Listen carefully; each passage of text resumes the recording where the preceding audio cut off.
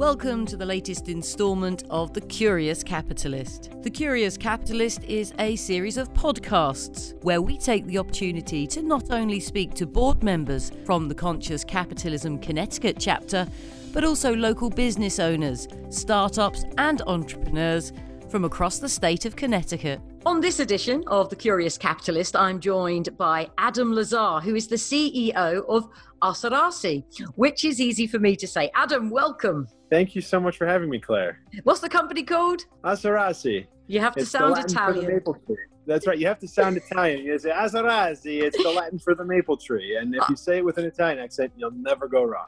Fantastic. I was practicing before this interview, so hopefully I've vaguely got it right. So we do have the privilege of speaking to you today. You are, of course, the CEO of the company. Tell me a little bit, because I love the story of how Asarasi came into existence. It's such a good story. No, it's a lot of fun, actually. I founded the company in 2014 when I was experiencing an epic drought in California, where I lived in Los Angeles. Our reservoirs were down to about 10-15% levels. And when water quality in those reservoirs gets down to those levels, they tend to get a lot of nasty elements kind of mixed up into things. And I realized that there had to be a better way. And I had recently, or previously seen, should I say, I witnessed a maple farmer throwing out about 10 to 15,000 gallons an hour a few years previous to that. Wow. It was the spring of 2008, and I walked into a maple farm open house, and I saw a maple farmer extracting the maple sugar molecule from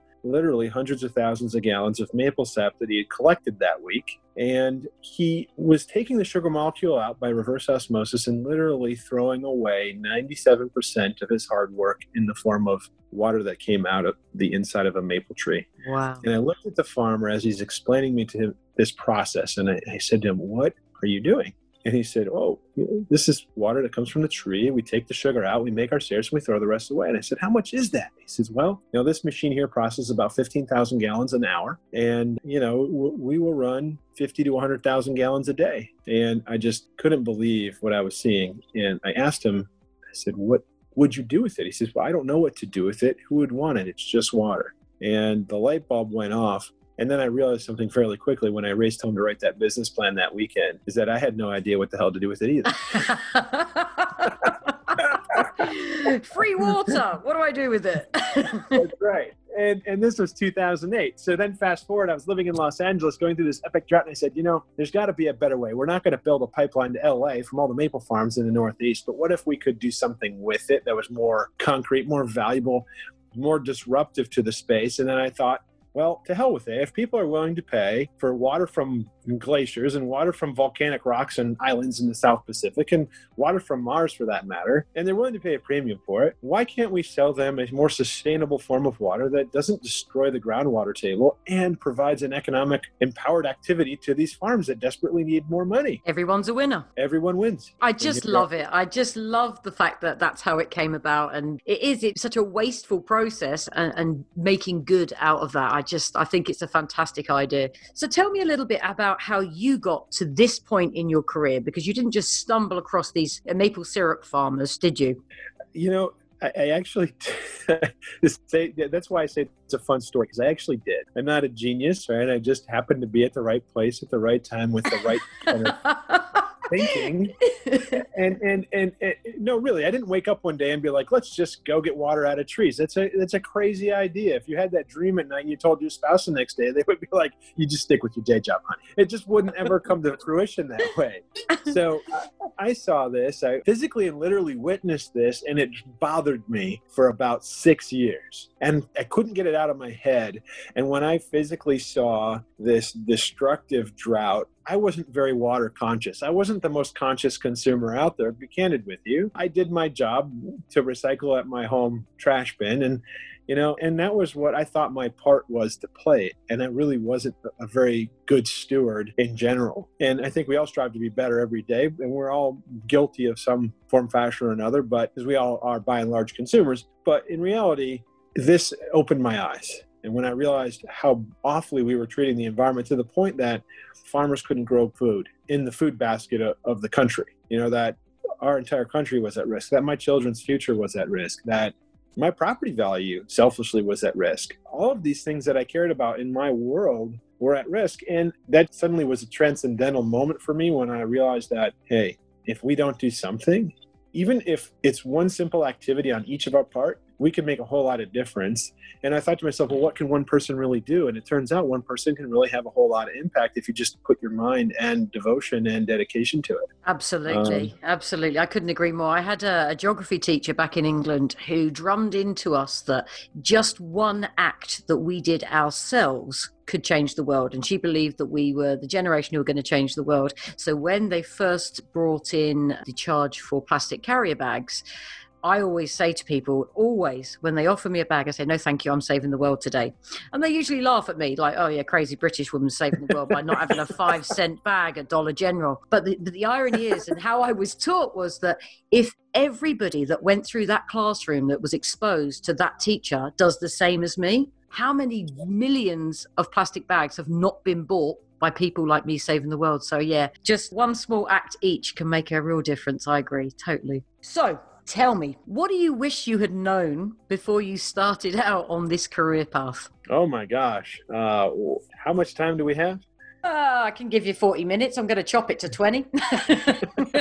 Well, there's a lot of things I wish I'd known because that's a big rearview mirror, right?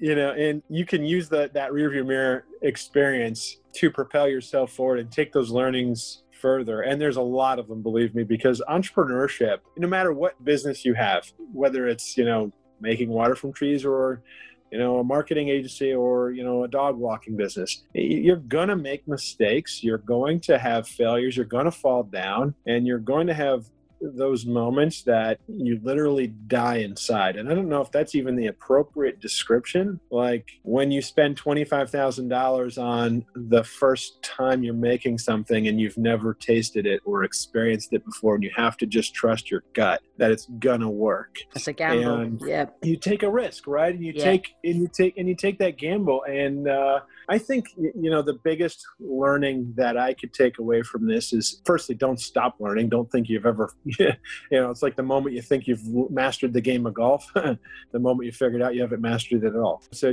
don't believe you're infallible with that respect. But I think some of the things I wish I would have known are how hard the beverage business is. I don't think I ever would have gotten into the beverage industry if I'd known upfront how challenging and how chaotic and how messy and how awfully competitive and all of the things that make it just as amazing as it makes it just as awful. Yeah, no, it's an interesting insight. It must be so fiercely competitive. It is. And you're constantly juggling, this passion for conscious consumption, and at the same time trying to fit that consumption habit and appetite into a cost structure that isn't always necessarily inclined to the cost of doing things as a small business versus a large business, and B, really, understanding what it takes to engage with consumers in the first place. And I think so there's a lot of trickiness to all of it, and you just adapt, improvise, and overcome, and you just figure it out as you go. And sometimes it's just, the whole idea that you fake it till you make it. It's not really fake it. It's just, you just do it and you be brave about it, and you might be wrong, and that's okay, as long as you're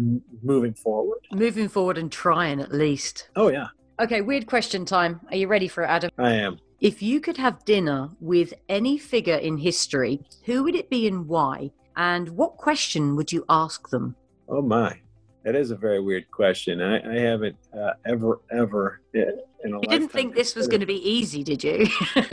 No, I certainly didn't. I mean, like, I literally want to have a dinner party with so many people because I'm very social and I like to, break bread with people. And this quarantine thing is really messing me up on that front. Reel some off. Some of the biggest or most influential people in your life.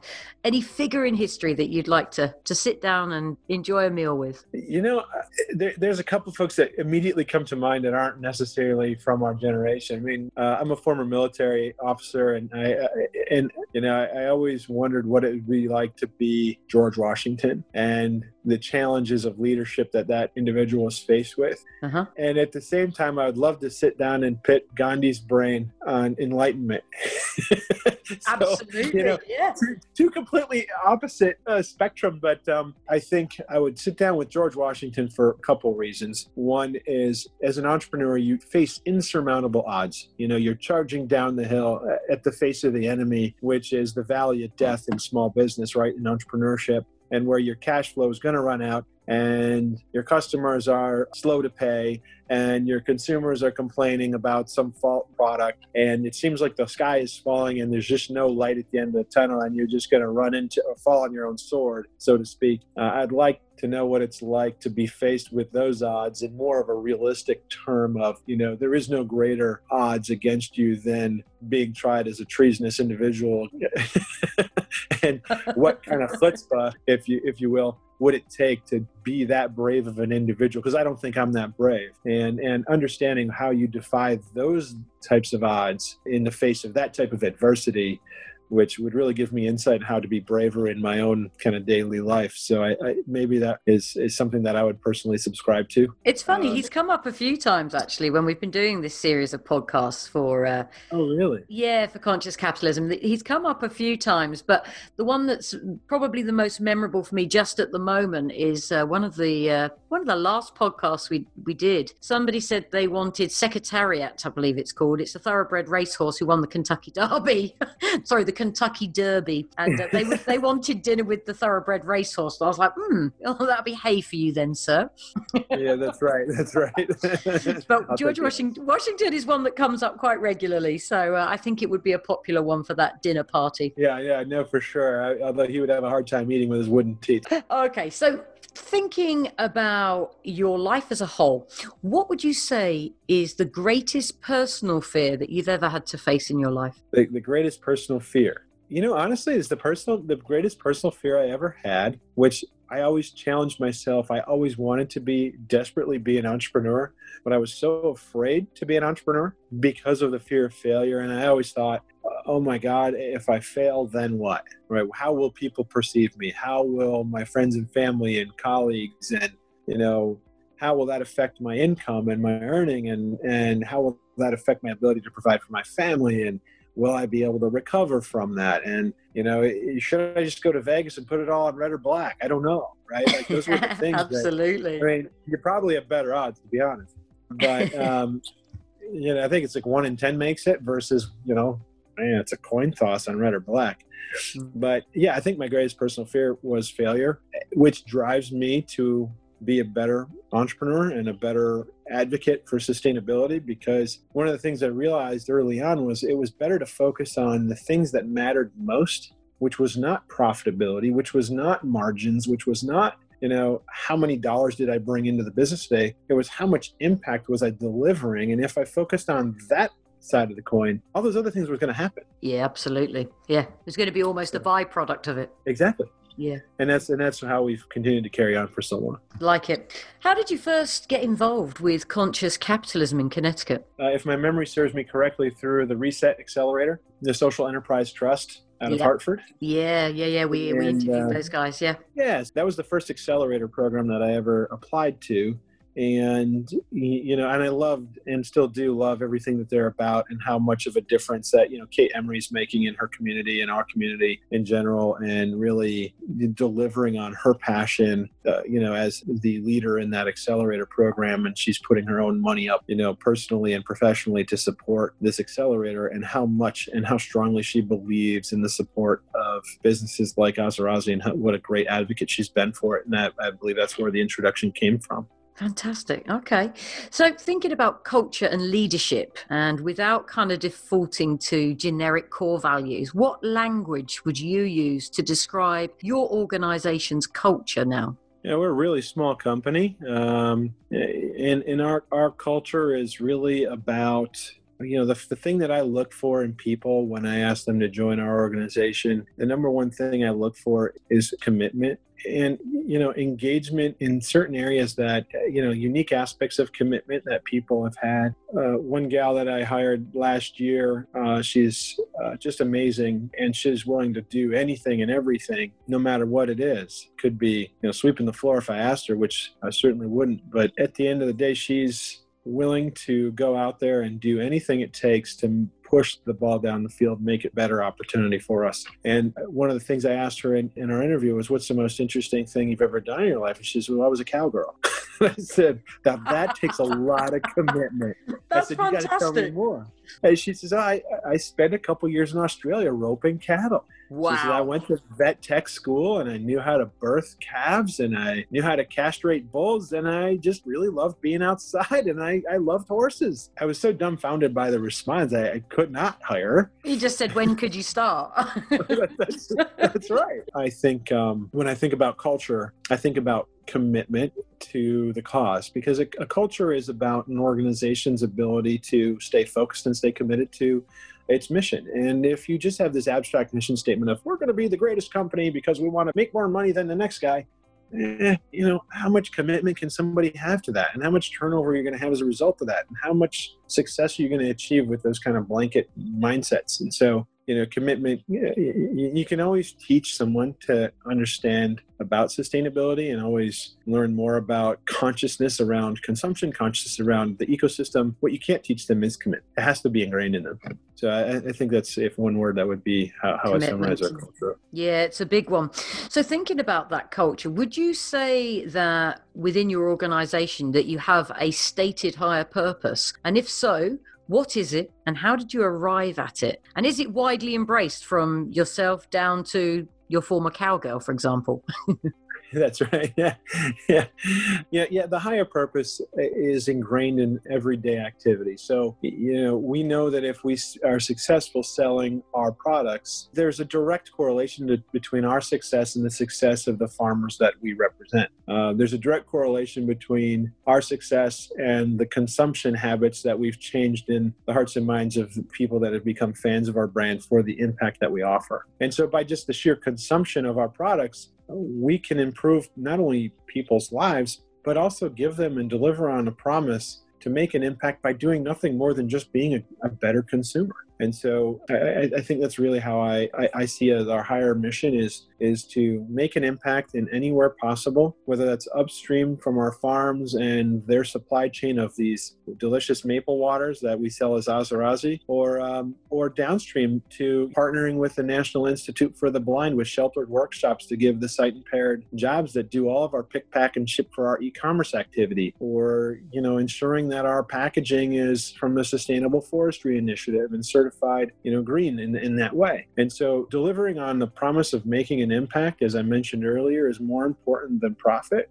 And ultimately, if we do those things, that success will come from it, and all of this other great impact will occur. So it's a virtuous cycle of economic activity that delivers on these sustainable initiatives. And first and foremost comes that sustainability, and everything else follows. So I'm changing the world. I'm saving the world with my plastic bag consumption, and you guys are saving the world bottle at a time. I'm saving it bag at a time. That's right. That's right. So and maybe I should explain to your audience how this really makes a difference. And so when you tap a maple tree and pull that maple sap out of the tree and then extract the sugar, which the farm is doing all that laborious work, then they have this tremendous byproduct, which we take from the farm to our bottling partners and bottle it up as plant-based or plant-sourced waters. Clearly, we're adding to the drinkable water supply without taking away from the groundwater table. And at the same point, we're adding that economic activity back to the farm and helping them prosper. We represent over 110 family farms today with a consortium or syndicate of farmers that have signed up to be a part of this. And then we deliver to all sorts of retail environments, whether that's the grocery store, like the Fresh Market across 22 states, in 160 stores, or in Japan in Pronto cafes, or in hundreds of specialty independent retailers that love carrying our products. And the consumer finds our products in those locations. Not only do they get a unique experience from something they've never seen before, but truly love from the two comments we get on our products is, they're delicious and crisp and refreshing. But they also get this powerful moment when they discover those impacts that I just described to you. And they realize, and you can see the light bulb go off when you don't explain the impact and you just let them figure it out. that discovery moment, that customer suddenly has ownership in that moment. Because if I just tell you something like I just told you today, it has less power and less authenticity if you just figured that out on your own accord. And so what I love about our product just simply being on the shelf and the act of consumption of someone buying that for a fair price and then realizing what it is that they just did, it's empowering. So yeah, it's priceless. Absolutely. Okie dokie. If you could snap your fingers and make one cultural change happen in your company, what would it be and why? I need to think about that. It's, as a small organization, we kind of snap our fingers regularly 10 times a day and make changes we wish to make immediately. That flexibility of being a small business is amazing. It is. This is what I tell our people every day that I get a chance to, and they're just so sick and tired of hearing it from me. They actually finish the sentence when I say it. I always tell people, listen, if you don't like the way things are going, just wait a minute. Literally, it's going to change. And if you do like the way things are going, don't get used to it, because wait a minute, it's going to change. And if there's one thing that's for certain as a small business, is it's constantly changing, and be flexible and adapt to that new world on a regular basis, and we're all going to be successful. And so, like I said, we do snap our fingers quite often. We stay focused to our mission, but you have to, again, adapt and improvise to overcome the challenges you face regularly. Absolutely. So when you're not at work, what do you do to relax? I have 3 girls. I have a 12-year-old, a 6-year-old, and a 1.5-year-old. So financially, strategically spread apart, mostly the college.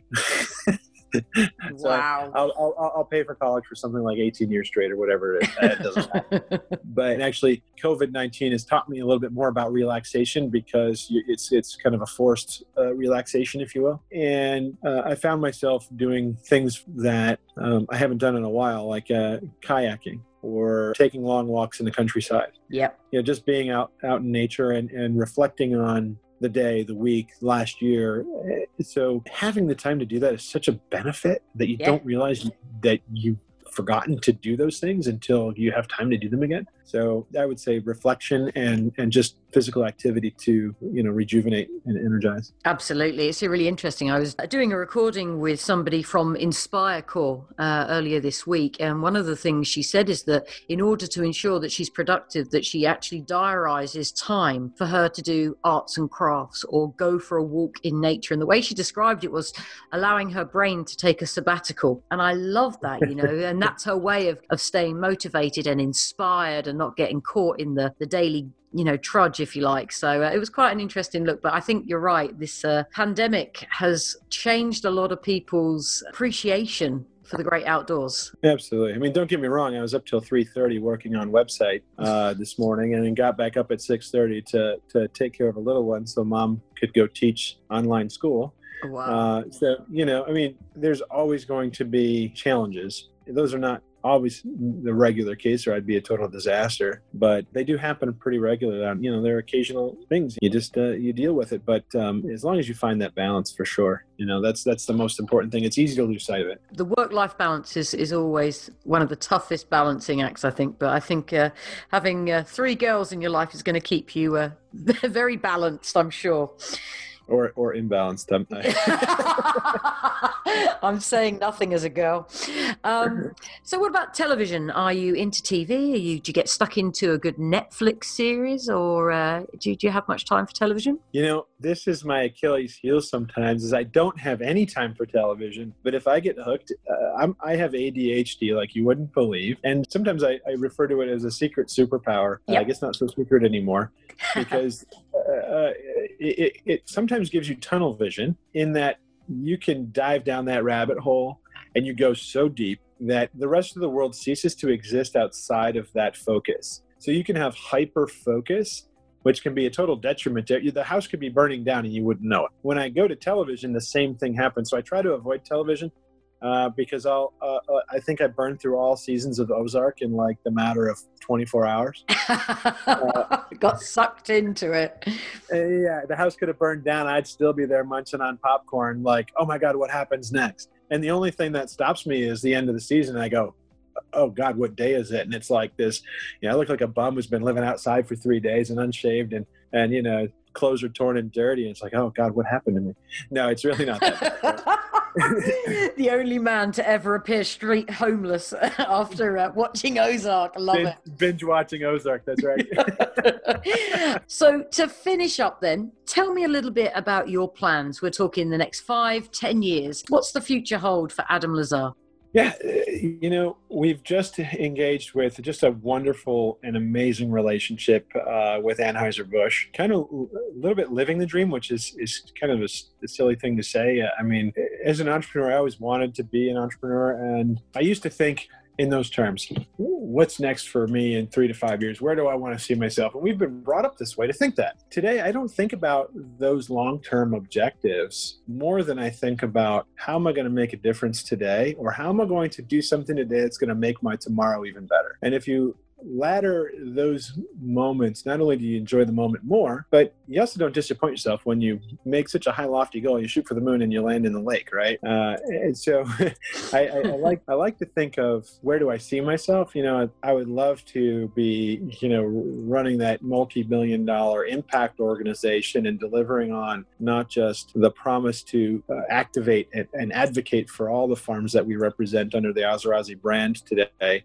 but changing the way we consume water as a natural resource, leveraging this wonderfully fantastic resource to enhance the food and beverage industry in a positive and contributive way. And when I think about what does that look like future state, I have the ability to undertake more philanthropic efforts, right? And more philanthropic activities where my heart is around social causes as well. So I think maybe that's future state for me, but I'm not going to, use the cliche of living the dream, because that's what people that aren't living the dream say. It's absolutely true. You're not going to project though, just living in the moment. Yeah. And so, with like Anheuser-Busch, we were accepted into their 100+ accelerator, which we started a few months ago, which gave us access to some of the most amazing mentors and resources in the sustainability ecosystem, from the beverage industry environmental roundtable as a consortium of all beverage giants in the world trying to make the world a better place, to potential strategic partners with, a large number of NGOs that are interested in what we're doing